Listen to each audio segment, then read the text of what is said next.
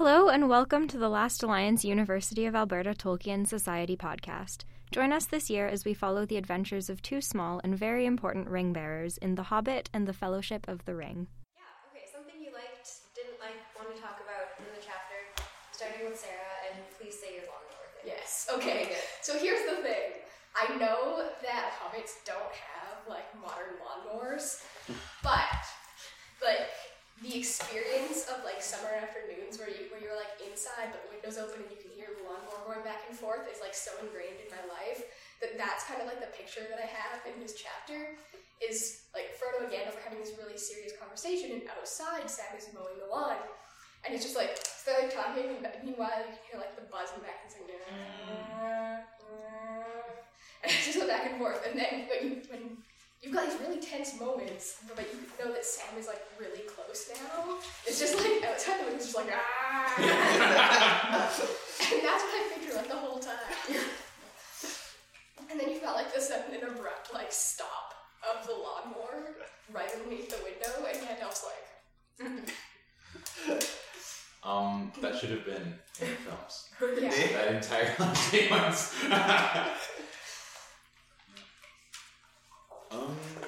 My favorite thing for this chapter was we got a whole big exposition dump from Gandalf. And I'm enjoying just how, great it feels to have this exposition dump after reading The Hobbit. Normally this sort of thing would be kind of boring, but since you know all these characters, and also just the way that Gandalf comes across in it, and how Frodo's oh no! Or oh my gosh, what a dastardly guy, this Smeagol person, Gollum. It was a lot more entertaining than your average exposition. I loved how the tale of old Mad Bilbo became a figure of Hobbit legend. And it seemed very quickly as well, everyone just forgot about who Bilbo was, except that he just disappeared, got a lot of money, and then ran back. And it made me think of maybe that's the sort of the Hobbit Santa Claus that he eventually turns into. Because after he left all the gifts and then he disappeared, which is, I thought about that. Bilbo Claus. That's what I'm going to teach my children. Yes. Are we okay with this? Bilbo Claus? Tristan wants to teach the household children about Bilbo Claus. I mean, I feel like that's a bridge we can cross later. But it seems peaceful. Right. We need to find a bunch of short people to dress up as Santa. I feel like that's going to be the case. But they have to have flashbang grenades or whatever the heck you're gonna Just a fireworks show indoors. Yeah. Every year around Christmas cake. Yes, it's gotta leave in a pure flash. I think my favorite... I got a lot of things I like about this chapter, but how thoughtful and intelligent Sam is established to be right from the outset is something I appreciate. Nice. Sounds on my list of notes to talk about. I like how Sam just bursts into tears at the end. How he's finally I'm gonna go see the elves and go outside and do stuff. And it's just that's so funny to me. Well, I haven't finished the chapter, so shame on me. And as, since I watched the movie as early as yesterday, I like how it takes its time, but it's not too long. It's not drawing out. It's just nice exposition, as some of you said, and as you see the growth of Frodo's desire to, because in the movie it's he loves the Shire, he wants to stay, and then suddenly it's I'm going. It's where is the transition? And I guess they couldn't put it in the movie the same way, but I like how it's developed. The build-up is really interesting. I was also mostly taken up by the connection with the movies. In some places, it's it made it worse, but other places it made it better. Most particularly, I swear, I haven't been dropping no eaves, sir, is not a direct quote, but it's a great one. It's way better than fine, Sarah. Don't follow begging your pardon. I ain't been dropping no eaves. But you're missing the second part of that, which I think makes it better than what they have in the film. There ain't no eaves at begging, and that's a fact. Get it? Because it's like a grassy hill. So it's funny. I like that. As such nights. If they combined them, it would have been perfect. It's like, I ain't been dropping no eaves, sir. There's no eaves at Bag End, and that's a fact. That would have been like so extra. It would have been beautiful. I think that would have been best. But like, as a response to Gandalf just bodily lifting you into the room, probably reasonable. And then also, After the lawnmower goes please silent.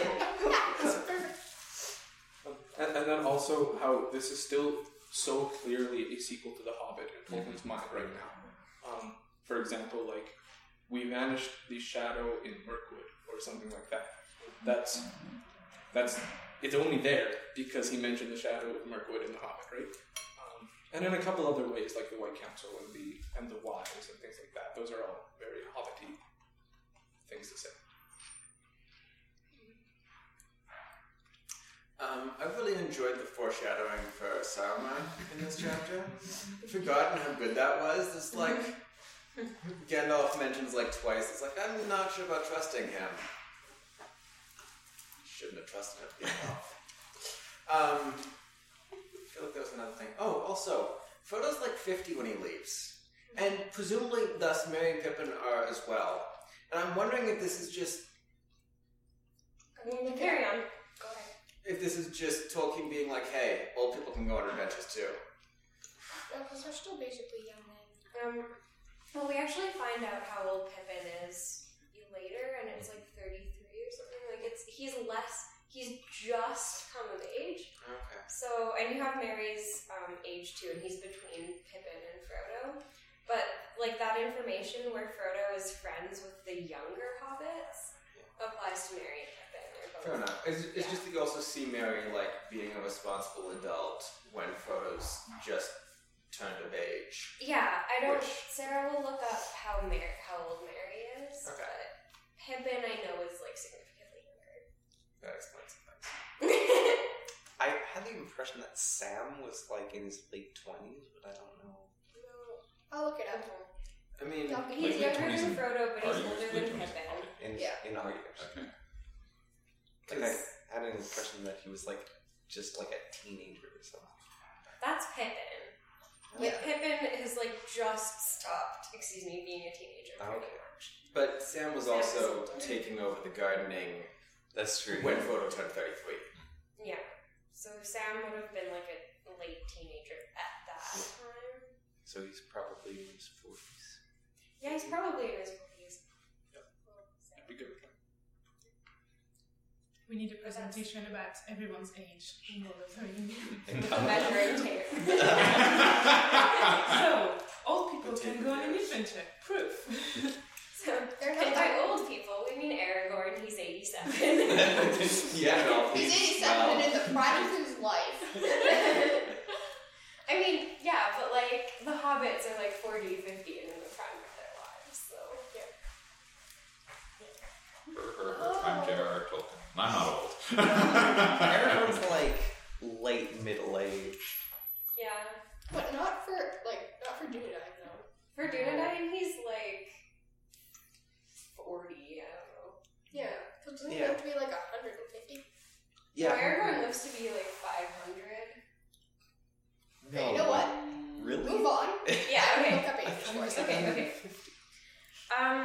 So let's talk about Frodo. Before we talk about Sam. We talked about, like, so you guys mentioned that, or Eloise mentioned that, Frodo has this build-up where there's his desire to leave the Shire. Bilbo, when he leaves, says he's still in love with it. Now Frodo's sort of starting to feel that, I don't know, wanderlust. But, The Took side. yeah, the Took side. In his case, it's the Brandy Buck side, actually. But, It's the Took side for them. yes. So for Tolkien, like, part of the tragedy for Frodo is that he wants an adventure like Bilbo, but that's not what he gets. Do you guys have any thoughts or comments on this? Or in Frodo in general in this chapter? Who thinks that it's a tragedy? Tolkien. I think Bilbo could have had an adventure like Frodo could have had an adventure like Bilbo's if he hadn't said yes at Rivendell.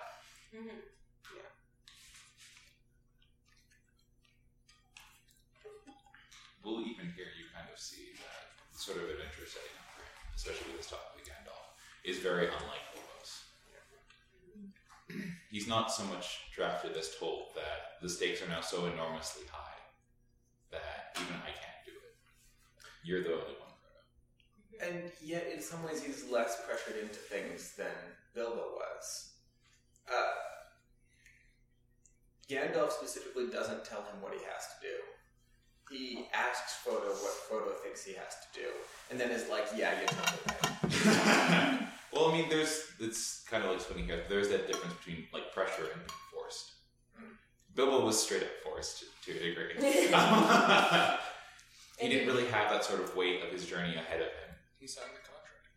Yeah.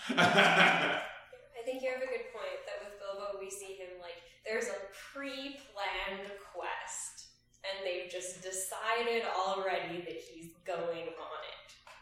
What we see with Frodo is very different. Also, I think like the foe at the end, like the big evil thing that they have to destroy. In The Hobbit, it's a dragon. So yes, it's not nothing, but it's not the evil of the world. You know, it's not all the army of sorrow. So it's like still one foe against an army of one. Yeah, it's a creature versus evil incarnate. Yeah. So. Even though the creature is the greatest and cheapest of all calamities. Smaug is not the greatest. The greatest of all calamities. Just objectively. Who said that? Smaug himself. Smaug himself. Where's the Bilbo? Check your receipts. The greatest of cheapest of calamities? Yeah. I thought that was a It's dwarfish still thing. greatest. Okay. I thought that was a dwarfish thing. That they got Bilbo, when he's bantering Smaug. It's Bilbo flattering him. Buttering him.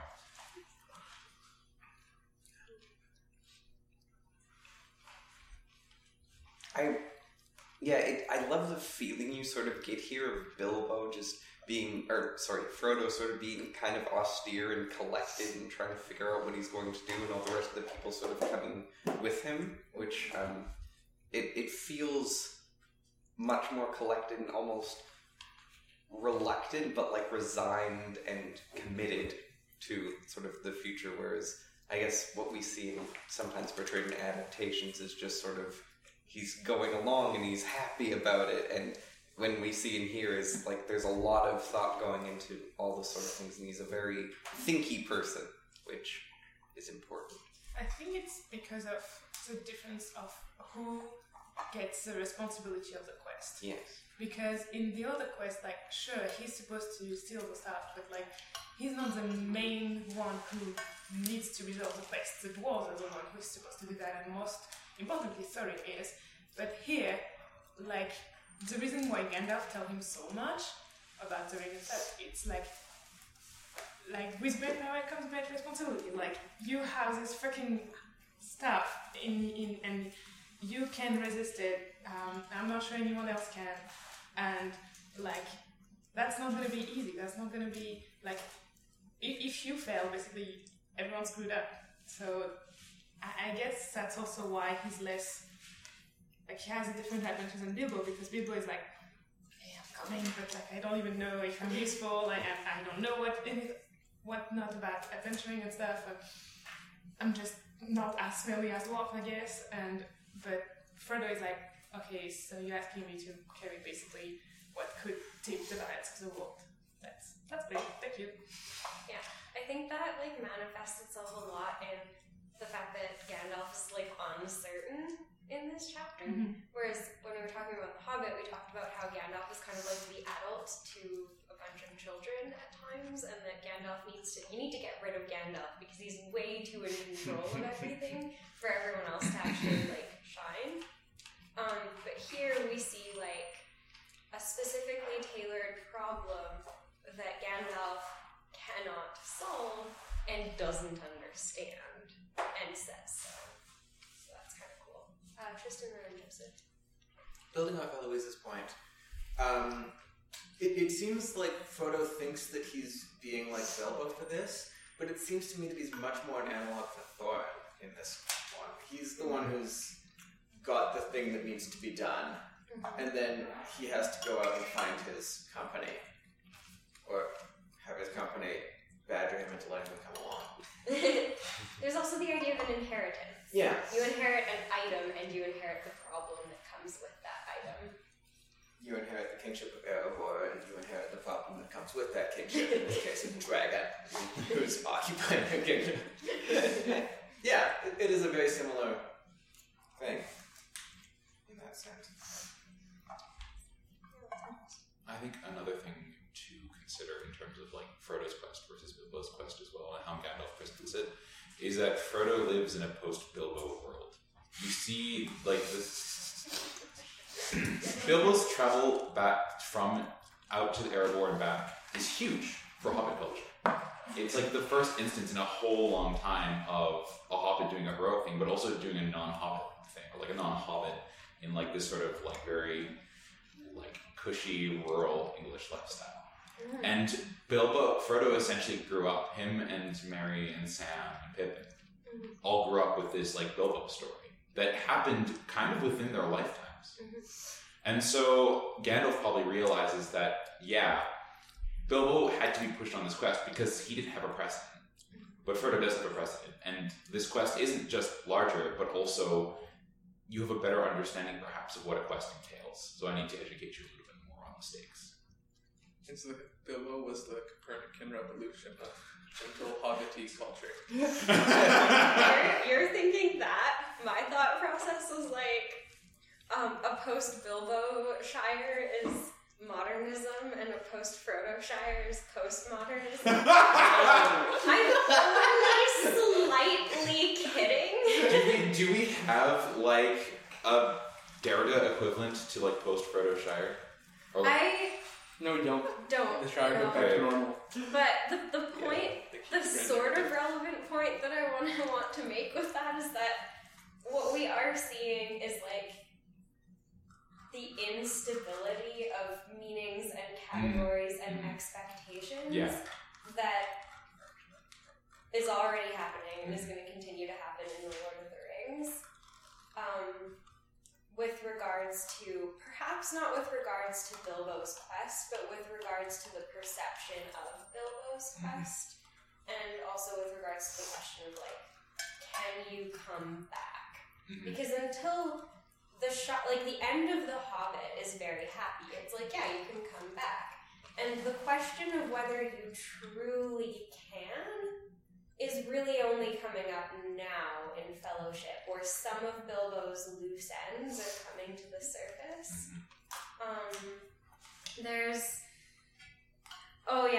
My last note is, oh, poor Frodo, he doesn't realize how naive his question is, and he's going to learn. And that was when Frodo asks Gandalf, like, oh, there was no permanent damage done to Bilbo, was there? And I was like, yeah, I think that's also like, as you said, it's a perception of Bilbo's quest also that influenced that, because he expected a quest like Bilbo's, but like how he see Bilbo's quest. And Bilbo's, like, he hides a lot about the ring. He probably hides a lot about the pains of the quest. Like, he lost 3 friends. And, like, that's not something that happens currently, like, 3 friends dead in a battle. He saw a battle. Like, he freaking confronted the dragon. Like, that... Yeah, you know. And so, like, it's all nice stories and stuff, because that's what hobbits expect. A bit frightening, but like in the end you can go sleep on your pillows and you're fine. Like, he frightens the kids and that's all. And so if Frodo has grown as a kid with that, Bilbo's quest is like a longer walk than wandering in the Shire. Like, it's another wandering in the Shire, but a wandering in the world, and like you see other peoples and hobbits. Wow! But And you drink elf wine. It's and then you hide in the top. And but because it's a tale, Bilbo didn't say anything, didn't say all of it, and so Frodo doesn't have all of the thing, and also because the quest is different in itself. So I think that's why the tragedy is, because like you have the fantasy of things, and then the reality hits you in the face, and it's hard. Yeah. So Frodo. Adding to that too, like, I feel like, even though Frodo knows, like, the whole story because he's read the book, like, I feel like the stories that Bilbo actually, like, tells and retells a lot in the Shire are, like, you know, Gandalf does fun fireworks. There's a dragon, and that's exciting. Like, I outwitted a dragon, I did some burglary, that sort of, like, daring do. And the hobbits of the Shire, like, don't really seem to have... You don't get the impression that Bilbo talks about Thorin that much. You don't get the impression that Bilbo talks about the Battle of Five Armies or the fact that his friend dies right in front of him. That doesn't seem to really exist in the Shire's perception of Bilbo. They don't see a figure marked by tragedy.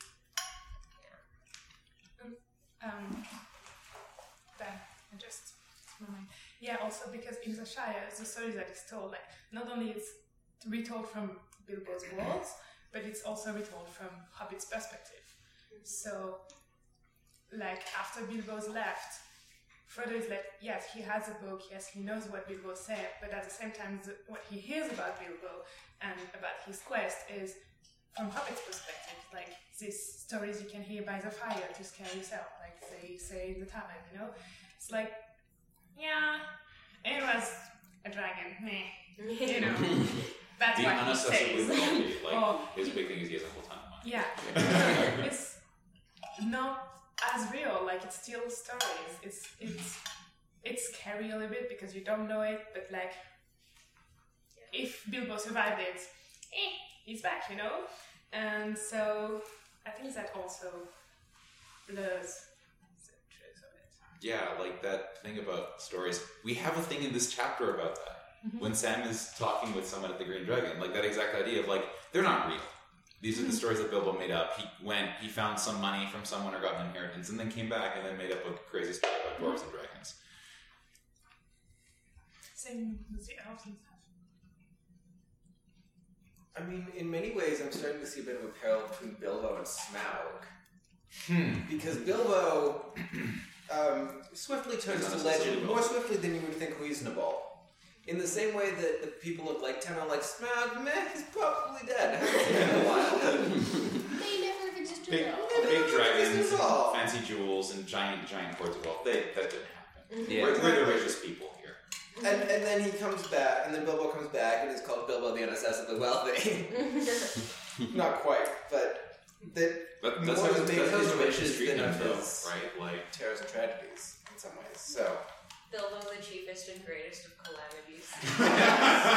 well, in Hobbiton, yes. I'm like, to Otho and Lobelia. And to the economy of the poor Shire.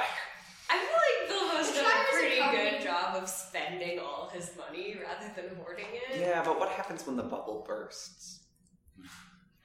you just can't have like random characters come and You're like just flood the assuming market that with they live in a currency. capitalist economy. They kind of That's- do. They kind of do, yeah. Well, like, no, they don't, because They they're not don't. building We capital. talked about They don't this. know to import export. Nobody They like don't. hoards wealth. Except No, Bilbo to there's some no degree, increase it's like in count assets as well. Yeah. But like you literally don't have the means to acquire an absurd amount of wealth over They the have labor a market of economy, others. let's say. Like the only way to do that is To go on quests and take is to inflate the economy.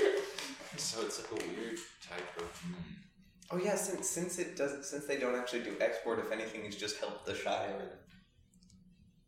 They just They'll be It's fine. a weird market. They seem to they do a little bit of exporting. Like they clearly export pipeweed. yeah. But they kind of like trade pipeweed for like dwarven alcohol. So To go back to the original thing of Frodo being a tragedy because he wants to be like Bilbo. I think that's a good way to contrast Sam and Frodo and their acceptance of the quest. In that Sam is the real protagonist and not a tragic hero. Because like he wasn't expecting this quest and he didn't have any expectations whatsoever. He just wanted to maybe see an elf, but that's about it. He'd be quite happy dropping the leaves for the rest of his life. But then like the quest comes and he's like, we have to do it. Let's do it, guys. But Frodo has these expectations, which really do hamper him down for the whole thing, right? Like even as they're approaching Mordor, he's like, this isn't what Bilbo did at all, you know? And he's kind of has that anxiety, and he's like, what have I gotten myself into? But Sam's just like, gotta do it. You know, Can be a great story. Yeah. Exactly. Sam's just a bro this entire time. But I really think Sam's acceptance of the quest makes him the protagonist and illustrates, even to a greater extent, Tolkien's idea that the average Joe is the real protagonist of everything. You know, The gardener. the gardener's the real. It's just accepting life and just doing it. Though there is probably like a point in Sam's mind where like probably when he's having Sheila or something. And he's like, what? It's like, I just wanted to see an elf. Now look what I'm doing. Well, okay, the choices of Master Samwise is like the strongest moment of everything hitting Sam. But y'all can talk about that next year. Sam contemplates suicide. Alright. Okay, wait. I'm gonna answer your question before we move on. You wanted to know how old people were. Frodo is 50 at the beginning of the story. Like when they go on the quest. Sam is 38. Merry is 36, and Pippin is 28. Oh my god. Pippin Frodo's the old friend. Frodo is their old friend. He's the Frodo cool is old way older guy than they are. who like buys the other hobbits pipe weed. Which is He's like the Rick. He's like the Rick, yeah. That cousin you remember when you were like 4 who was already an adult? And then you Yeah, grew no, up and now you're friends with them. but pretty close, yeah. So like when Merry is like screening Frodo's calls, like Frodo's just come of age, and Merry is 14 years younger than him. So he's like 19. In Hobbit years or actually 19? Like 19 in Hobbit years. Okay. Yeah. So he's a so, like, teenager. So yeah, teenager. Pippin is even younger than that. And even Sam, who's starting to take over his father's duties, is like, this is like an apprenticeship. He's like young. On the other hand, I think Merry and like Sam is kind of Sam would be 16 at that point. no. Sam's 2 years younger than Merry. Sam would be Sorry. Sam would have been 20. 21. 21. So, Sorry. which, you know, for us would be kind of like going into trades when you're like 16 or 17, which makes a lot of sense for Sam. I think that's pretty appropriate. Merry is like a little weirder, but I also feel that because Merry and Pippin are kind of like princes of the Shire, they've sort of grown up in this social environment like their whole lives. Yeah, but that makes the interactions with Lobelia so much funnier. Because now it's not some full-grown hobbit telling Lobelia to leave. It's some kid who's like, you have to go now. He's like, Please get out of this house. Excuse me in charge. yeah, like I would never believe a teenager if I was trying to do my business. Like I was trying to do business, and like this teenager was like, "No, I'm in charge here." Like It's like your 14-year-old cousin telling like your great aunt to please get out of the house. You're seeing the Silverware. super random, and I love that. I can visualize that stunningly well. Are Merry and Pippin on the social hierarchy higher than Frodo? Yeah. Pippin is literally in line to be Thane of the Shire. Wow. Like, that's where he is He's the at prince. the end. Yeah. And Buckland is like this weird semi-autonomous region. So So are they like his cousins through the Yeah. Brandy Bucks? they're actually both related to him on both sides. Oh. It's great. Yeah. Yeah, just look You at can go Hobbit check out geography. the family trees. We're not going to go Their into second that. and third cousins, is that? that what it is? Something like Yeah, that. probably. And to answer your questions about Aragorn, looking forward here, Aragorn lives to be 210. Okay. Which means that during this, if he's 87 during this adventure, which makes him roughly the equivalent of someone in their mid-30s. In their 30s? Yeah. Okay. So he's pretty young still. And And I like I guess said, he's at the prime of his life. Arwen is 3,000 and probably also in her 30s, so. The question is, do the Dunedain actually age slower? Or do they mature slower, or do they mature at the same speed, but then just Have a age longer later prime story? of Yeah. I think for the most part they have a longer prime of life, just given how much Aragorn's already done. Yeah. Yeah. Because Aragorn, Elrond tells Aragorn. Pretty young. Elrond tells Aragorn what's going on with his life when he's like 20. I kind of assumed that elves were like infants until they were like 20, but I don't know if that's true. I don't know if that's true either. Anyway, we're gonna have to pin that for now. This is good fodder for an end of term presentation. One last thing about Yeah. Pippin. During that scene in the party where he's stealing fireworks, Yeah. he's 11. This guy is starting his life of crime. It's like a toddler. Just grab the box of fireworks. Amazing. Alright. But So tall. yeah, now Yeah. you know, Pippin is a tiny child. It's like having an 8-year-old and a 13-year-old collaborating to steal the fireworks. Yeah. Okay. At the same time, it makes his reaction, because of movie again. But in the movie, it looks like Mary is a sassy, older one, but it looks like the same age. But now it makes sense why he looks so childish and so reckless, and it's Pippin's yeah, it's fine, and then Mary's no, it's not. Yeah, so Mary is actually a decade or so older than Pippin. You're gonna get us killed. Please don't do that. Yeah. Alright. So one thing that I just want to pin, because I really like Sam, is that in this description of Frodo and Gandalf sitting and looking out of this spring, we're reminded that it's spring, and we're reminded that Bilbo leaves in the spring. So just please keep that in mind for next chapter when we talk about Frodo's departure and how that happens in the autumn. It's beautiful. I like it. Alright, okay. So, Sam. So we also get our introduction to Sam, and I was kind of struck with how we almost kind of know more about Sam than we do about Frodo at this point, just because we've seen him interacting with other people a lot more, before we get to the Frodo-Gandalf conversation about the ring, at least. So, I have a couple questions, so there's a really obvious parallel in Sam, come of age, gardener of Bag End, at the pub, talking to the miller, who is the other miller's son. So there's a really obvious parallel between Sam talking to Ted Sandyman and the gaffer in the previous chapter talking to Sandyman Sr. So that's pretty clear.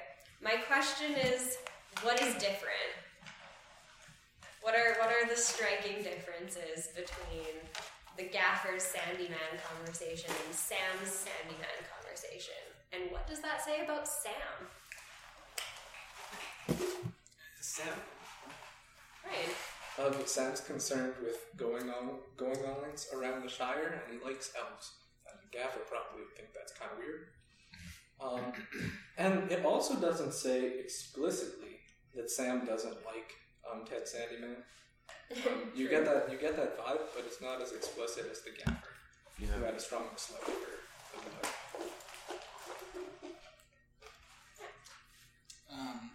Sam's definitely not as worried about fitting in. He's a little more principled as well. He's not just gonna roll over and brush it off. But I guess he gets a little bit of that from Gaffer too, because he does, put a plug in the rumors that they're trying to be spread. But I think Sam does a better job of it and is more persistent about it. Sam sounds like the guy who's slightly in the middle, like, yeah, Mr. Frodo's not that weird, but at the same time, yeah, like, not yet ready for an adventure and going out of time, like in the middle, you know, like trying to bridge the two, but there's apparently like too much of a gap, I feel. But he's like, I personally like Mr. Frodo, so like, he's nice and like he treats me well, so I guess like he's not entirely crazy, and like I'm quite interested because of those stories, you know, like it's I'm curious. He also works for Frodo, so Yeah. it's like you can't be whispering things about your employer too. Yeah, you can.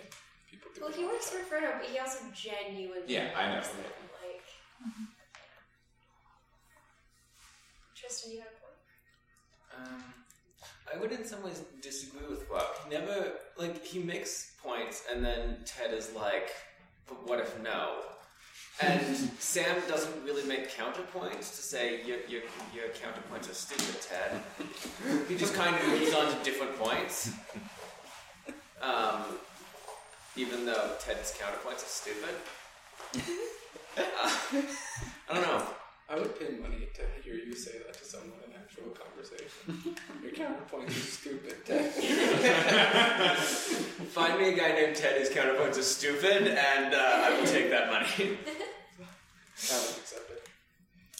I mean, the thing that's really funny here is how the reactions of the hobbits are like determining the. This is so real. Like, this is straight up like a Twitter fight. This is like.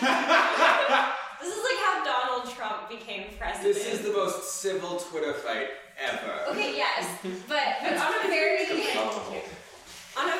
like much lower level, Ted Sandyman is perceived as winning the argument because he plays to the room better than Sam, not because he's actually making counterpoints to Sam, because he's not.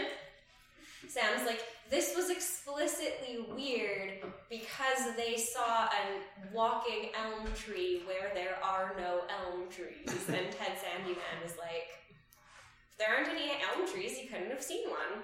And everyone's like, oh, he won the argument, even though he didn't address Sam's point. So. Ted, your counterpoint is stupid. Bye. Bye. Bye. Goodbye. See you all Wednesday. Yeah, I'll be off in like 4 minutes. Bye. Yeah, I mean, the example you illustrated, it's too bad Tristan's not here, so we can back and forth, but that is like a good example of where Sam expands upon his point in response to criticism of it. Doesn't just let it drop right off the bat. But there's also like this problem of knowledge and experience, I think. How are you supposed to defend the existence of dragons because so-and-so said so, and they were really far away, and we have no proof, and I can kind of read decently because I was taught late in life, but, you know, I don't know a whole lot. I only have access to what we have in the Shire, and we don't care about that stuff. Yeah.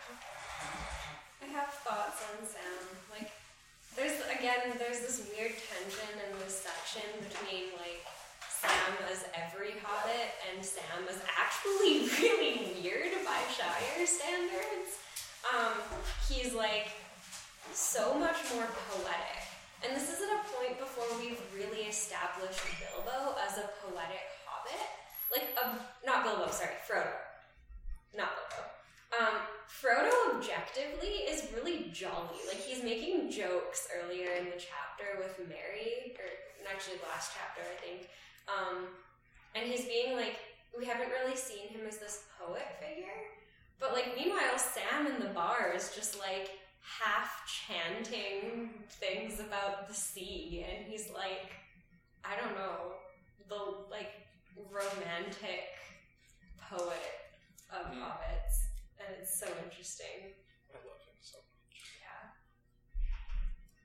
Yeah. Oh, yeah, one of the things I really like about his characterization is because he is like the working class gardener, but he's also really smart and like he writes his own poetry as well, and it's actually pretty good. And and he's a pretty decent argumenter as well. So Yeah, and he's very, like, open-minded. And another thing that I really, really like is how at the end of this section there's that description of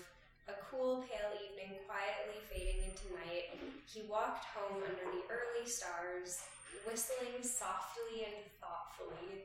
So this is like really shortly after there's that description of how Frodo is eccentric and sometimes people will catch him wandering by himself under the stars. And really shortly after there's this image of Sam walking and singing to himself and thinking about many things that hobbits typically don't under the stars.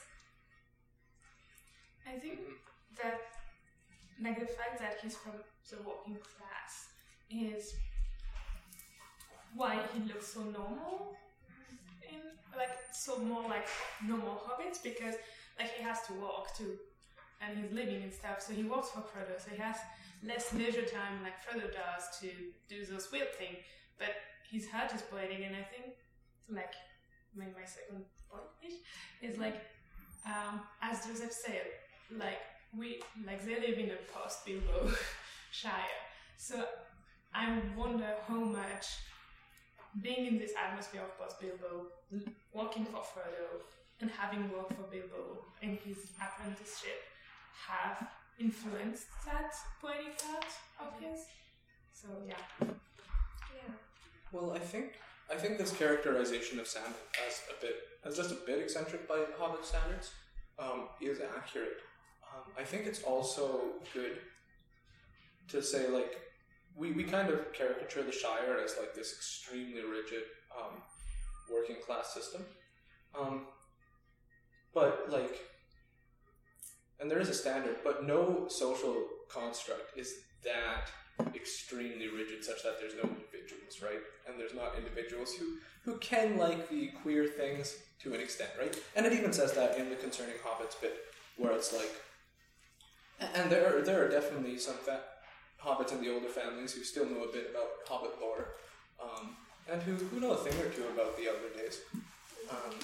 That's still there. So like it's there's a social construct, but it's not that every hobbit is identical. There still are individuals. Yeah, absolutely. I really like how you see the affinity between Frodo and Sam in this chapter. This is true. Too. It's really cute. Okay, bye. Continue talking so Sarah doesn't get mad. Another thing that I thought was really interesting, and it kind of goes to the thing you don't necessarily pick up on without somebody opening your eyes to it, that Sam is supposed to be the protagonist, is how much more opaque Frodo is to us. Yeah. We don't know anything about what Frodo's really thinking. We know he's wandering around and there's some nighttime walks, but like, how does he really feel? Sam, on the other hand, he's pretty transparent to us. We got a really deep look into how his mind works. My vibe is that that's because Frodo doesn't really know who he is, you know? Like, I think a ongoing theme of the saga, I was about to say trilogy, how could I? Is Frodo figuring out who he is in context of Bilbo, in context of the big world, in context of the Shire. Whereas Sam knows who he is. You know, he's a gardener. And he doesn't drop no leaves. Yeah, cool. I think one of the things is sort of Frodo's always sort of grown up under Bilbo's shadow, and he's not a terribly assertive person in just his everyday life. You even see he's generally fairly quiet, and so I don't know how much of an identity is really established to the outside world. And maybe he has a deeper set identity that he keeps to himself, but he's mostly known by the other hobbits as, like, Bilbo's protege. He's just a little Bilbo who's running around. And in that sense, nobody really feels like he has an identity of his own, and that's kind of exemplified in the way he's presented, regardless of his actual...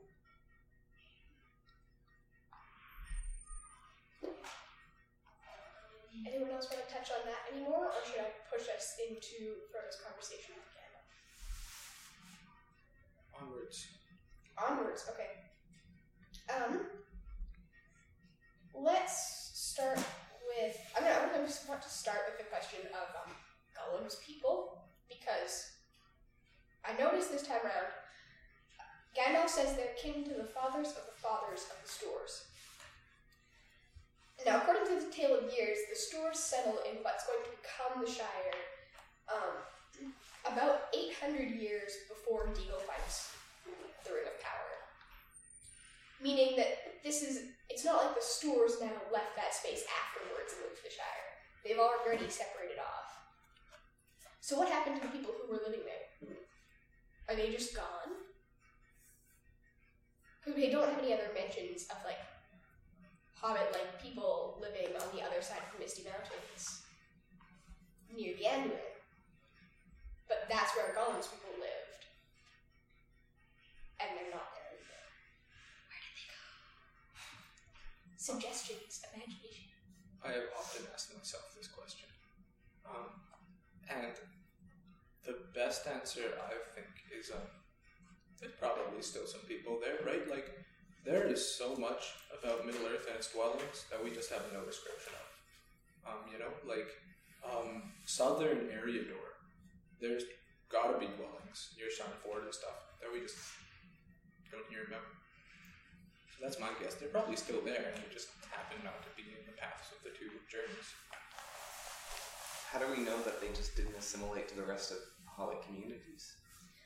Well, they would, like, how do we know that they didn't move afterwards? Yeah, or... I mean, they might have. We don't know. We don't know. That's the point. The point is, what do you think happened to them? There weren't any other Hobbit communities around there. Maybe, like, the law on them is like something happened that kept the ties between them and the Shire. And so, like, they retreat on themselves. So, like, there's sort of smallish autonomous community that is well hidden, somehow escaped the attention of anyone else around. Because that's a sort of possibility, like, Middle-earth is big and it's not that populated in the end, so you can hide. And like with if there are Hobbit-like or more closely related to the Shire folk than any other, they would probably largely escape the notice of man or elves, who write most of the histories probably and genealogies of the wider area, so only they would know their own history, and no one else would know about them, and they would be wanting to be seen. So yeah, it's really probable they'd be overlooked. So maybe they just still live there underground. It's possible.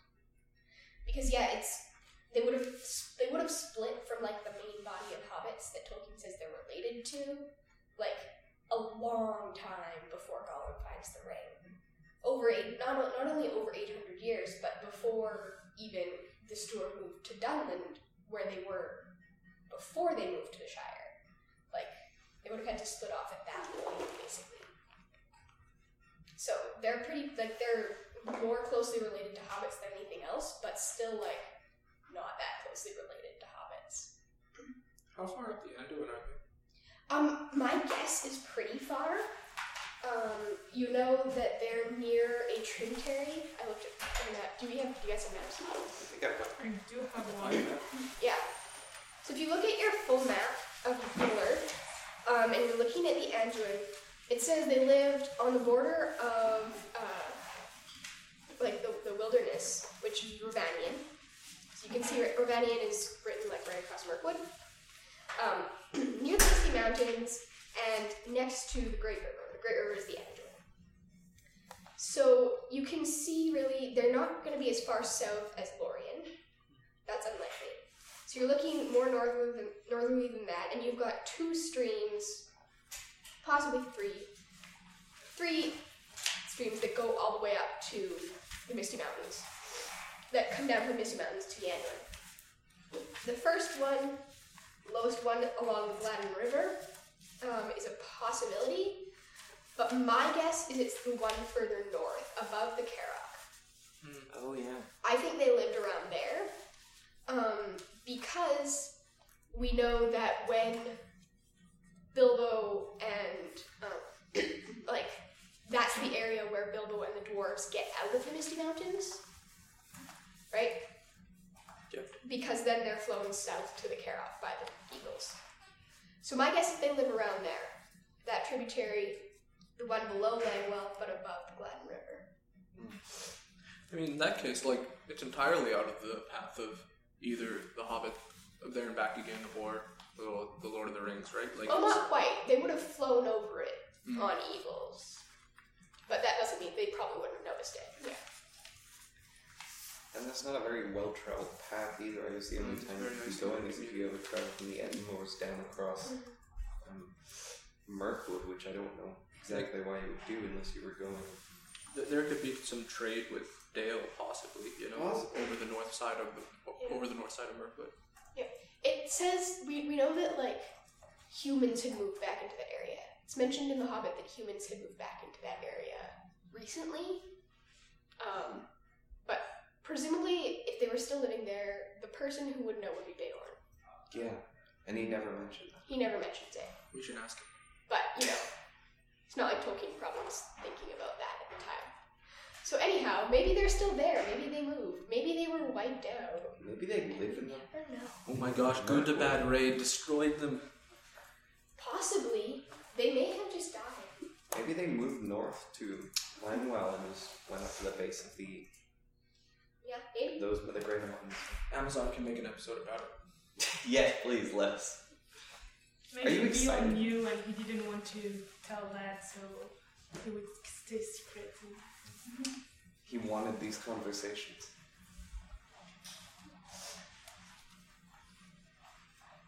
Excellent hearing.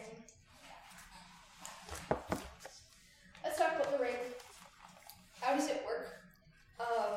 And given that a piece of Sauron is in the ring, according to Gandalf, does the ring act independently? Independently from... Like, does the ring act? Does it act on its own? Is it an inanimate object that takes actions? Yeah. I mean, doesn't it slip from Isildur's finger? Yep. And more broadly speaking, we have had discussion in Lord of the Rings of like, oh, you were meant to find the ring. There are supernatural powers at hand here. And given Sauron's status as a Maya, it's plausible that he's doing that whole thing a little.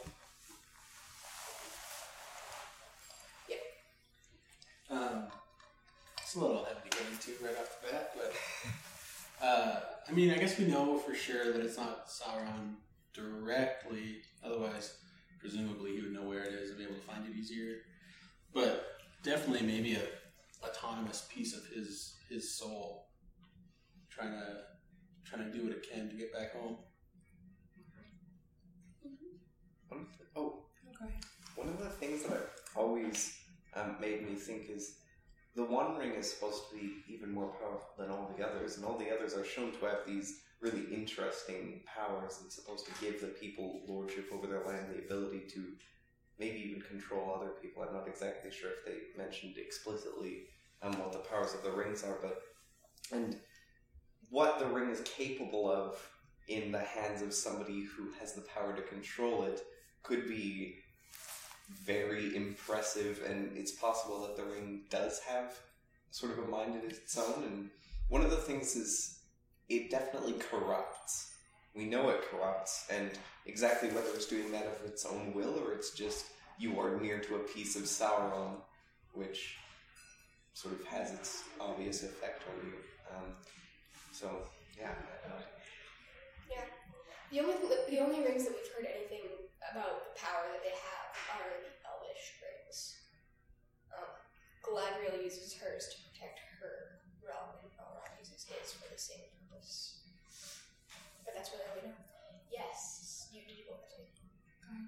What's alive and what's not alive is a really complicated thing in Tolkien. Yeah.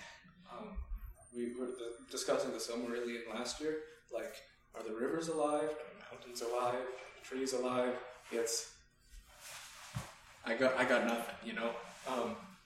So, the ring, I hesitate to say it's part of Sauron's soul. I hesitate. Because I don't think Tolkien would be down for soul splitting. That doesn't seem to make sense. It's gotta still be creation, kind of like Ulmo and the rivers, right? Like, the rivers do kind of have a mind of their own, And Ulmo kind of gave that to them. You know, he, as a Vala, he has authority to kind of imbue life partial life, as we see Owly give partial life to the dwarves. But they're not Ulmo. The rivers are not Ulmo. So I think it's a similar thing, where Sauron is able to give a partial life, but it's just, I hesitate to say the ring has a mind. I prefer to say it as instinct. It tends towards self-preservation, and I don't think it can do much more than that. I like the idea that it doesn't have a mind but instinct, because it's like, yeah, like it has, like there's a goal that the ring cannot define itself like one, but it walks towards its goal, which is to be with Sorrow, I guess, and like help evil spread. I'm not entirely sure, but like it reminds me of like a similar artifact, a nefarious artifact that is in another series of books, and it's basically that it's not concrete, but it like alters everything towards its goal, even taking big roundabouts. It's like, my goal is that I'm going to use you, I'm going to warn you, Will, you desire to do good with my power, you did everything, I'm going to warn it out, and slowly inch it towards my goal because that's what I need. And not worded like that, but acting like that, through an instinct. Okay. Glad you're really cool. I just noticed the ways that they're describing it and the way that the ring is like instinctually alive. It sounds a lot like the way biologists try to define viruses, in that like they're not alive, but they clearly interact with an environment and are there for their own self-preservation and I guess proliferation, which the ring doesn't really go for. But that they're not alive and heavily dependent on the conscious agency kind of other things. That would be the ring. And so yeah, not truly alive, but definitely not alive either. Yeah, one of the things is, why does the ring give people who possess it seemingly eternal life? Because that wasn't something that Sauron needed for himself. He already did not have a death coming to him.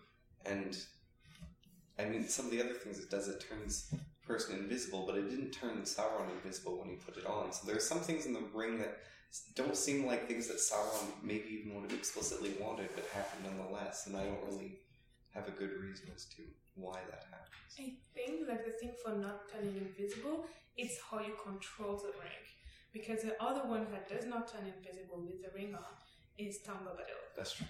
And I think it's like it proves that Sorrow like has a control of the ring with the same purpose. Tom Bombadil just doesn't care about overpowering it, using it, or whatever. It's just a funny thing, kind of thing, you know. But like that's where like basically I'd say that the ring makes invisible people he may control, and that's where it makes sense that Sorrow and Tom Bombadil do not turn invisible. And for like long lives, I would say that Sorrow does not need it, but the longer you stay with someone, the more able you are to manipulate them. And if you keep, like, if they die like humans, like 100 years, which is not, like, if they're lucky, apparently in Middle-earth, but, like, you keep changing hands, and it's not good for you, because, like, they might have, you have to adapt to a new context every time. Keep your host alive so that you can preserve yourself. Yeah, and he also does not elongate life, he stretches it. So he tires you by elongating your life and your years. And when you're tired, you're more a kind, like you're more weak towards manipulation. I think that's another trick to manipulate. Just also, I think in a way, it gives creatures power to their measure, because this is obviously far later on, but I think Sauron is actually afraid that Aragorn would try to claim the ring, right? Like, there's the idea there that he might have enough willpower to actually control it and do what he wants with it, but for a hobbit who has nothing in mind, they're already naturally pretty sneaky. So it's kind of enhancing that natural ability. They're already naturally long-lived. It's kind of enhancing these natural properties in an unnatural way. Yeah, I love that theory. I think that makes actually perfect sense for the two people we know who explicitly had a long life and turned invisible were both hobbit-like creatures. So. And I would say even playing off of that, right? Like, it's to the measure that they can use it, but the ring also plays off your desires. Yeah. You know, and what does Bilbo want? He wants to enjoy the good things in life, so he can do that forever, supposedly. And he wants to be sneaky, so he's invisible. But in that, the ring is still an evil power. So just like Morgoth, just like Sauron, they can't create, and they can never actually fulfill these desires. They can just corrupt and take a thing that's already there and kind of transform it to another purpose, right? That's always what evil does. Evil just corrupts. It can't create. And so the ring can't actually create eternal life because that's a good thing. But what it can do is it can stretch out a good that's already there and corrupt it. Yeah, I just had a question about, like, why did all the elves and kings and dwarves use the other rings if they knew that Sauron's ring would control their rings and, like, them? And, like, did they, because the One Ring was, like, lost for so long, did they think that it was okay to use, like, their rings and their power, or, like... Yes, so they didn't. They didn't know at first. That's a big backstory, but in basic summary, like, Sauron was disguising himself as, like, a friend, right? And he's hanging out with Celebrimbor, who is an elfsmith, and teaching him to make even greater things. And one of those things are the Rings of Power. And so they made the Rings of Power, and they were like, we'll spread them out, we'll give them to people, it'll be great. And then then Sauron had tricked Celebrimbor, and so Celebrimbor didn't really realize until it was too late that Sauron had also made this master ring that would control all the other ones. And the elves continue to use theirs because Sauron never touched them. Like, Sauron didn't corrupt those rings in and of themselves before he was overthrown. So they can keep using them as long as the One Ring hasn't been found. They can keep using them. If Sauron had the One Ring, it would make him powerful enough to also, like, take mastery of the three Elvish rings. But he doesn't have it right now, so they're still safe to use, basically. Yeah, and at the moment the One Ring is created and he attempts to use it. I think the elves sense that sort of disturbance, so they remove all their rings, and they don't use them until the One Ring is lost. The dwarves, I think, for some reason, aren't really affected. I think that's the lore on that. Correct me if I'm wrong. They have some sort of natural resistance to it. And then the men, I think, had to wear their rings of power for long enough that their lives were stretched out to such a point where he could dominate them fully and turn them into the wraiths, if I remember correctly. Yeah. Don't take any of that as, like, pure fact, but it should be pretty close. A fun thing to do on a Sunday afternoon is read Of the Rings of Power at the end of the Silmarillion. It's a good read. Okay, nice. Yeah. I like how just the dwarves, like, what happened to the dwarves' rings is just, like, doesn't matter. Yeah. It's like, yeah, they were buried or some dragons ate them. Meh. The dwarves were fine. It worked out. But again, like, the way the Dwarven Rings work, I think, fulfills this, confirms this thesis that the rings fulfill your desires, or at least try to, and augment your desires, right? So what can the Dwarven Rings do? They can get you some gold, but they also make you want gold more, and it's insatiable, and you take less pleasure in gold than you used to. So it's again evil corrupting a desire while at the same time trying to fulfill it even though it can't. And when you have so much gold, you eventually attract dragon. So that is unfortunate. Which I think is definitely why the dragons tended to eat them, because they happen to be in massive gold hoards. Makes sense. Any other thoughts on the rings of power? So many thoughts. Yeah, a lot. Any other thoughts you really want to share right now on the rings of power? Okay.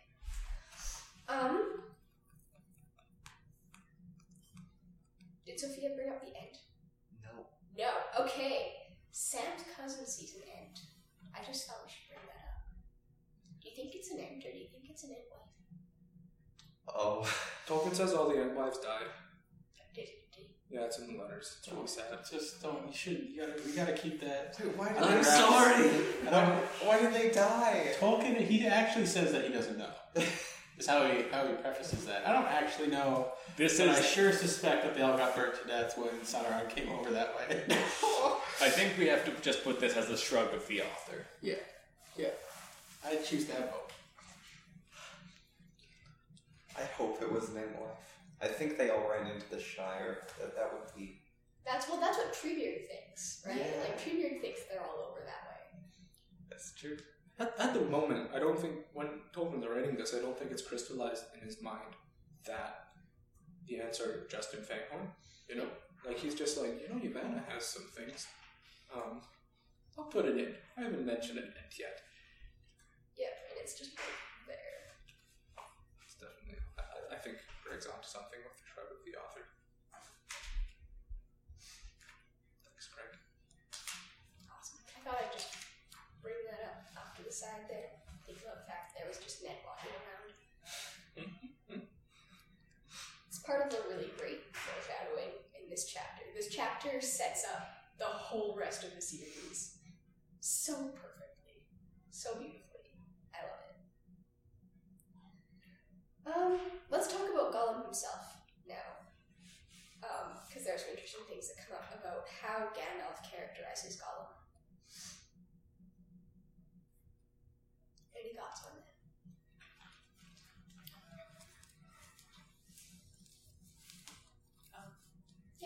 I guess I found it a bit interesting that, because there's the ring that corrupts, obviously it does corrupt Gollum further, but Smeagol is kind of pretty slightly corrupt, or at least a bit of a bad dude before he gets the ring. He hasn't really been in contact with it more than seeing it and decides to strangle Deagle because he wants it. Like, that, I don't know if that can be attributed to the ring really very much at all, given how slowly it turned the minds of everyone else that seemed to have it. Deagle didn't seem like particularly murderous or even hiding it away. So I just didn't remember that from the first time around, that Smeagol was actually kind of bad to begin with, almost.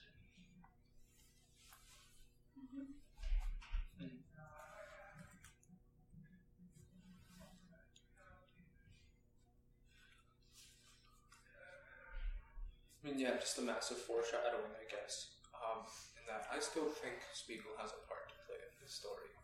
Well, he kind of saved the day, ironically. Spoilers, sorry guys. Smeagol's the one who throws the ring into the flames. Yeah, so there's the foreshadowing, but also I think talking about Pity and Smeagol is a really big part where the song comes back up from the very start of the Silmarillion.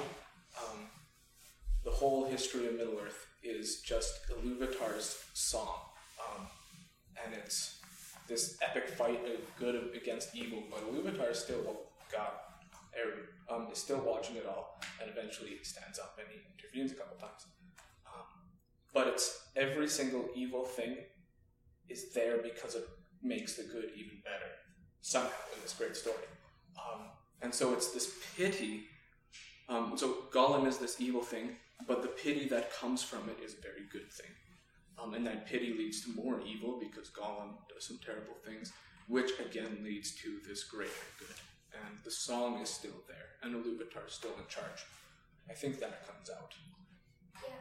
And you're thinking of the part where Gandalf says Bilbo was meant to find it and not by its maker. Bingo.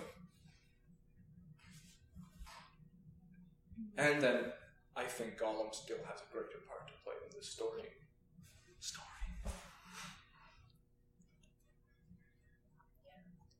What about Gollum's curiosity? That's the thing that always stands out to me whenever I read this passage, is that Gandalf characterizes him particularly as someone who's interested in the roots of things and where things come from.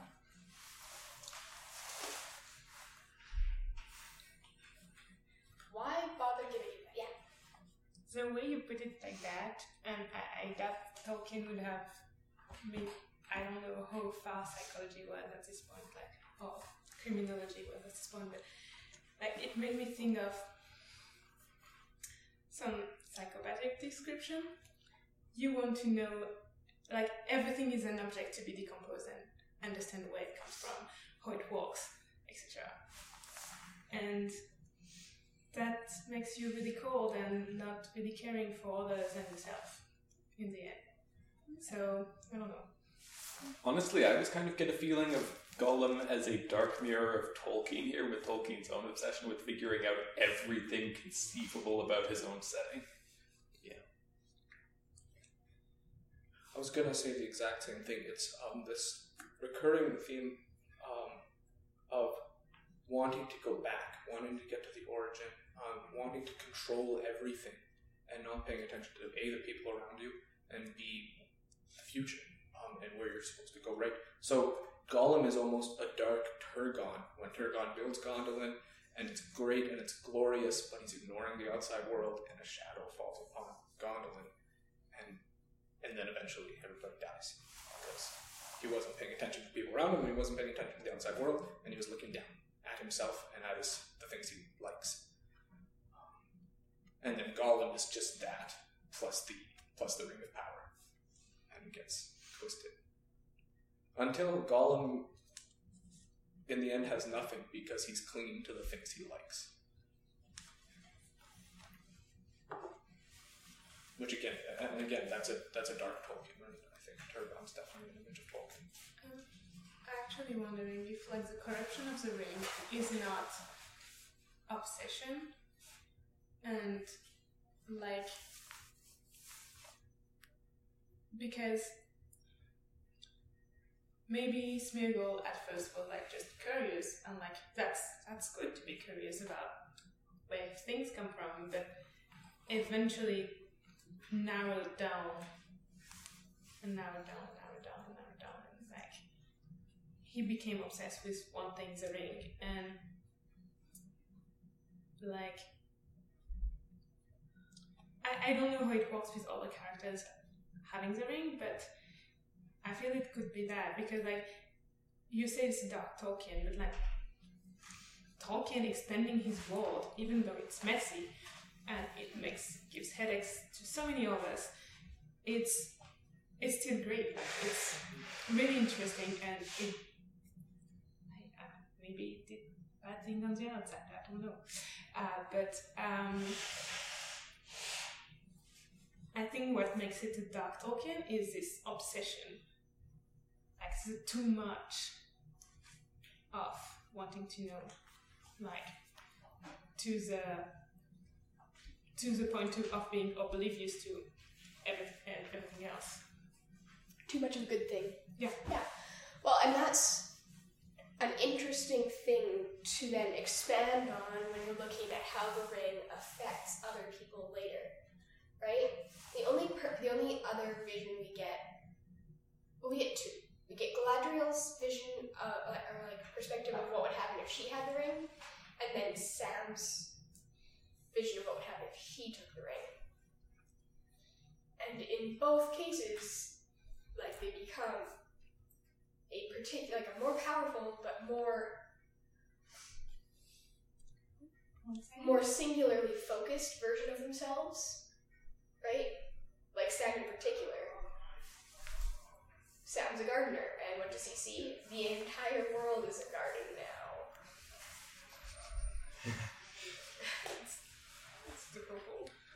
Galadriel just wants to rule her own people, to have like her own kingdom, and now she makes the whole world her kingdom, right? So I think you've got a good point there about what the ring does with people's personality and interests. And then again, at the risk of sounding like a broken record, it's that evil in the ring can't create, and it can't fulfill your desires. It'll just corrupt what's already there, and corruption is making something smaller and smaller and smaller until there's nothing left. Almost. No such thing as nothing. Nothing of the original left, and something else has.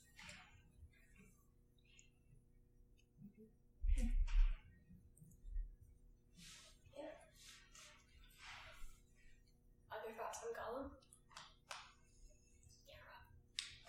He's so old. And also,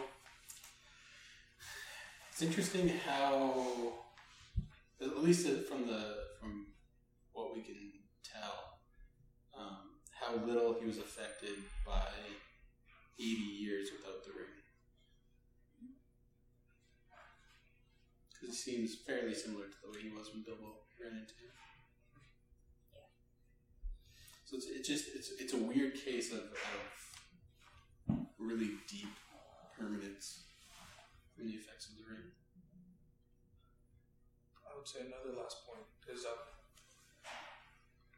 Gollum, and seeing him as a figure of addiction.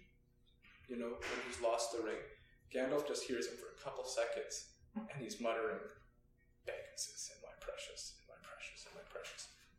And then you realize Gollum's been doing that for 80 years non-stop, just muttering to himself, "Pegasus, Pegasus, Pegasus," right? And, you know, that's an image of real depths of addiction, where your person is practically gone because it's just this desire. But then there's also that guilt, right? And trying to have the person come back. Sorry, I just want to speak to what Rob said, because he is so old. Gollum is so old. And you can see like the residual effect of the ring and the way that like it's kept you alive so long, and even when it's gone now, it will drag your life out longer.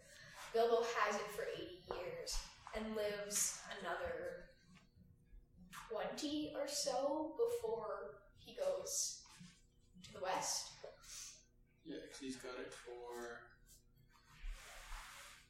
Because he gives it up. 60 years, right? 60, because... Yeah, 60 years, and lives for another 20 before he goes to the west. Well, at that point, he's ready to go, too. Like, those permanent scars of the ring aren't still keeping him alive. Gollum has it for, what, 500? Gollum has it, for about 500 years, over 500 years. Let me do my calculation here. Yeah, about 550 years. Or 500 years, and then lives 80 more years without it. And he doesn't even die a natural death. And doesn't die a natural death, yeah. He doesn't become frail by any means. He's still physically strong. Yeah. I wonder how much this obsession, this addiction has kept him alive. Like, his obsession with the ring is his link with the ring, and like, sure, there's residual effect of the ring, but at the same time, the fact he's like Bilbo parted with the ring willingly, and that's an important point, and I'm quoting Gandalf right now. And still it had effect, but And in the end, he was able to like live like the 20 years without the ring quite peacefully, like. But Gollum had like got stolen, like the ring got stolen from him, and then he got obsessed with returning to him or getting it back or whatever. And so I wonder how much it is the residual effect of the ring and how much it is the fact he hasn't really parted with the ring because he still wants it. He still wants to find it, even if the ring doesn't care anymore about Gollum. Gollum is still attached to the ring in the fact that he wants to find it. He wants to get it back, to have it with him. And he eventually travels nearby him when he travels with Frodo. So,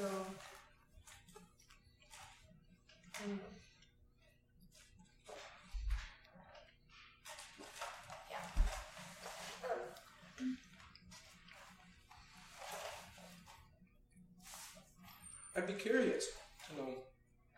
So, the person almost breaks through again as they're traveling in Gondor. Smeagol almost comes back. And in fact, it kind of does for a little bit at least. I'd be curious to know if that would be possible if he wasn't separated from the ring for 80 years. You know? Was it that's like, there was definitely long time effect, but was it gradually decreasing such that Smeagol could come back?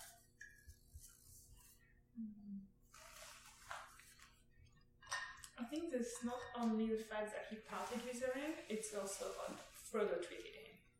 Not as a rich creature broken by the ring, but as something before he was Gollum. Like, because I don't know, like, let's put do the addiction metaphor that's like, instead of being treated like someone who's just out of a long run of on meth or whatever, or like whatever drugs, destroying drugs, you treat him as like, I don't know, you Jack. Now you've been Jack and now you're Jack. And like, meth is not part of your life anymore, you know? Kind of thing? So like, so the ring is not part of your life, you're not Gollum. You were Smeagol, and that's to Smeagol I'm talking. I think you're dead on, right? And then you look at the way halfway houses and stuff work. The main two things they try to do, right, is one, separate you from whatever you're getting out of, be it alcohol or meth or whatever it might be. And then they treat you with dignity, right? Because how do you recover your dignity? Well, by being treated with dignity. So I think it's definitely, I think it was probably a twofold process of why Smeagol could come back even for a little bit. But I think the proximity of the ring also kind of hindered that too, because it wasn't entirely cut off. Like, he knew the ring was just nearby. He just didn't have it. So the temptation to get the ring back was still quite easily fulfilled. Like, would easily come by and could easily be fulfilled because it's just a habit. And he's not that strong, even if he has a gardener as a bodyguard. Like, I could just kill them in their sleep and have the ring back. I actually wonder how much of this treating Gollum as Smeagol actually saved Frodo's life. Like, Frodo's and Sam's life. Because how many times he could have just killed them in their sleep. And Smeagol was like, maybe not.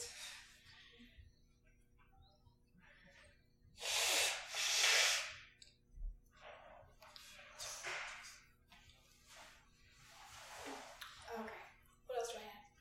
Anything else we want to talk about on Gollum? Yes. I like the way the movies do it better for once. Because I think there might be too much given away here. feel like I know too much about this guy, I guess. So you think it's served better by leaving that story until Return of the King? Yeah. And even the story of Gollum going down to Mordor is left until Moria in the movies. Like, there's a lot of things that you know now. I guess that give things more stakes, sort of. But I guess you know where things stand. There isn't that uncertainty. What does he want? What is he doing? Why is he here? What do they know? There's a lot of questions that are just answered in the second chapter. In a movie, you can't have them just sit down and talk for literal hours. It just doesn't work out that way. Yeah, but you don't have to do it that way, right? You do what they did in The Return of the King. If they wanted to. Yeah, the dropped hints of Gollum, like in the first movie, in the prologue, like, yes, that's the story of the ring. By the way, this guy got it for, like, and he destroyed him. And then he appears in Moria, talk about, like, how the ring went from Gollum to... That's actually the prologue of the movie. Then, like, Gandalf explains a little bit more about how the ring passed from Gollum to Bilbo and how Bilbo did not kill Gollum. And then there's the Return of the King. So it's like dropped moment by moment. Like, so I think it's also like, so it's fresher in your mind. Because they release movie years after years. So like if they had dropped everything in the first movie, by the time this calls medieval, everyone would be like, ooh, what? What's a guy? Yeah.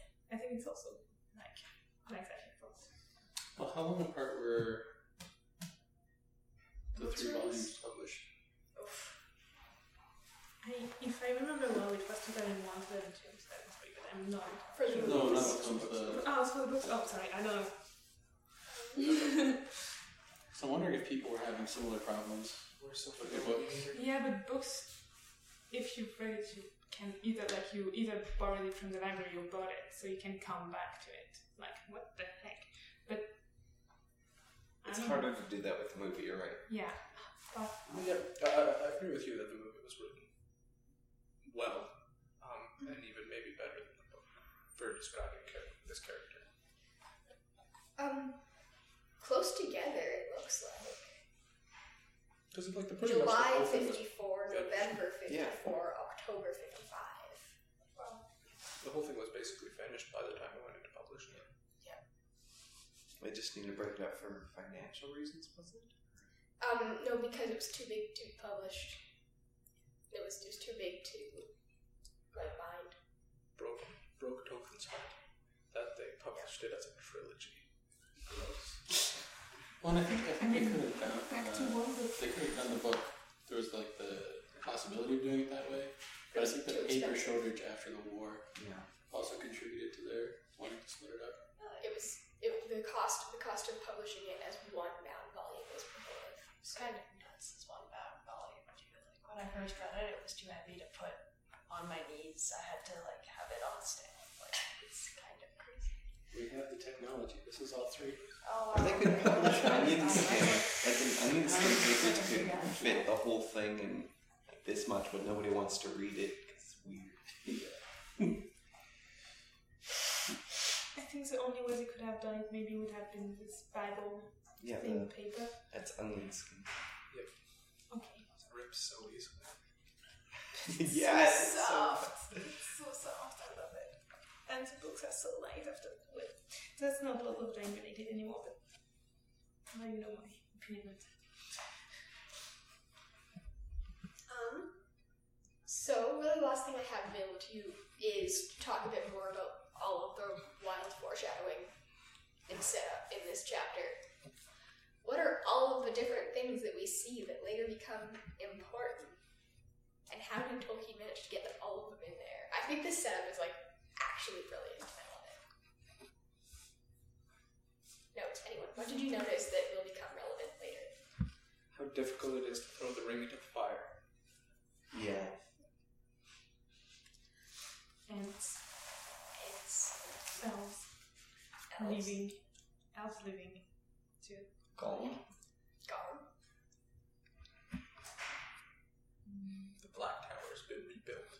Yeah. Aragorn. Saruman maybe not being as reliable a source as Gandalf originally thought. I love how the Saruman bit is set up in particular, because all of the implications that Saruman is deliberately misleading them are there, but Gandalf hasn't noticed them yet, right? Like when Gandalf says, I was still trusting Saruman's sources, but now I'm not, that's not because he doesn't trust Saruman, it's because he thinks that Saruman has had the wrong information. Yeah. And it's like the setup is just right there. Right there. Well, and it really clearly relates to Saruman's interest with the rings, but without making it seem obvious Sinister, in the way right? like the Gollum, we know too much about it, but with Saruman, it just seems like wise almost if you don't know what happens, maybe. Yeah. An authority still. Gandalf's general demeanor, and then the description of what Frodo sees in him. Especially if you've read The Hobbit, I guess. Yeah. Gandalf's just this guy, and he does this thing, and he's never really worried about anything, and he just hangs out before armies are going to fight. He doesn't care. But now we have a Gandalf who disappears for years at a time and starts looking old and worried, and he has a lot of weight on his shoulders. I'm not sure if someone's mentioned this before, but I appreciate how Chapter 2 rolls out at such a slower pace than the movies, because, like, Gandalf is roaming all across the planet on his feet and sometimes a horse trying to track down this information. It's going to take him a hot minute. I also like hints of hobbits being more than they look like. Like how resistant they can be, like all roots of the root of an old tree, he says. Even though they look like they just comfy little pillows, and like that's all things that they can do. And that, which interestingly applies to both Frodo and Sam, but in different ways. The characterization of most of the main characters that will be following the Fellowship.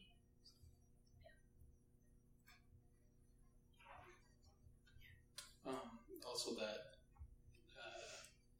like Frodo's going to be the one to have to do this. Yeah. Just that line that Gandalf has about no one in the history of the Ring's existence has been able to actually get it up.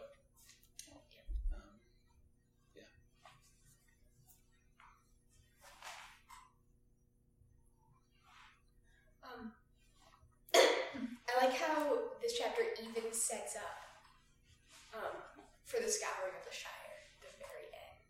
Like, this is your introduction to Ted Sandyman. You'll see him again at the very end of Return of the King. It's the first mention of Lotho. It's the first mention of Lotho. And I like that. I like how it gives you such a solid sense of everything that's coming up.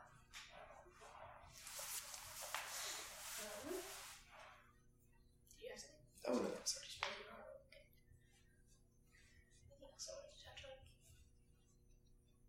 I love that it's foreshadowing, probably like to the extent of Tolkien's knowledge, you know? Like, I just love the concept that Tolkien didn't know what was happening in this story until he wrote it.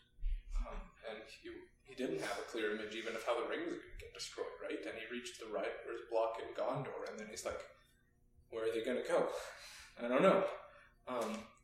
And so, like, what we have here is probably as much of an outline as Tolkien probably has.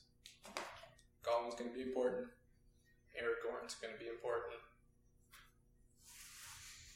That's about all I got. Also, there's a mention of like the first War of the Ring and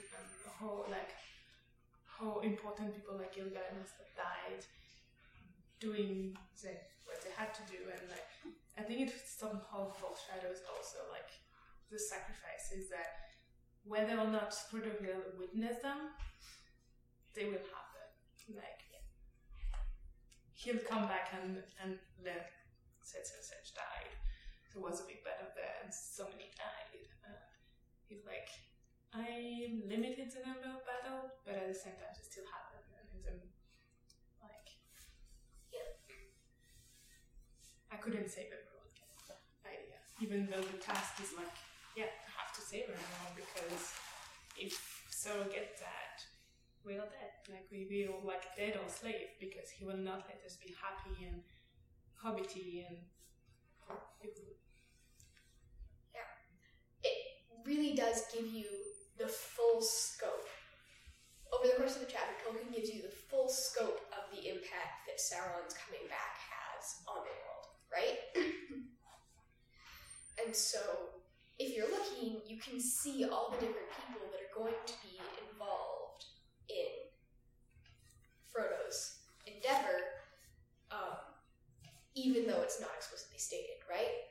Like, you hear, it says specifically that dwarves come bringing bad news. So you know that dwarves will be involved, right? This is affecting the dwarves, and the dwarves have a stake in this. You know about Aragorn. You know that Gollum is with the Wood Elves, and so presumably if anything is going to be done about it, the Wood Elves are going to be involved. So you have this really grand scope, and I think it's actually the place that gives you the biggest scope of how Sauron's return is affecting all of Middle-earth. Because without a chapter like this that tells you that, like, this is making things bad for the dwarves, and, like, the Wood Elves are, like, really invested in getting this done, and everybody is invested in it, you don't see a lot of the other conflicts that happen that aren't in the books. You just have no idea that they happen, right? And the only indication that they happen then is in the Tale of Years. You know that there are other people fighting. And I like that this sets up that it really is the whole world that's at risk, even if after this you're just going to see Rohan and Gondor. I agree. It's pretty fabulous. Not bad. So yeah, any last points? Thoughts on the chapter? It was pretty cool. It was. That was great. Yeah. Also, how Frodo laughs when Sam asks if Gandalf was going to hurt him. It's like, oh my god, are you going to kill me? Frodo just starts cackling in the corner. Did that happen in the film? In the film, I think Sam tells Gandalf asks Frodo not to let Gandalf turn into a frog or something like that. A frog of anything. A toad. Unnatural. A toad. It says a toad. A toad or anything unnatural. Yeah. He's like threatened. And I don't think we see Frodo as a surprise at all. Yeah. I think it's more like Gandalf would suddenly have like a fistful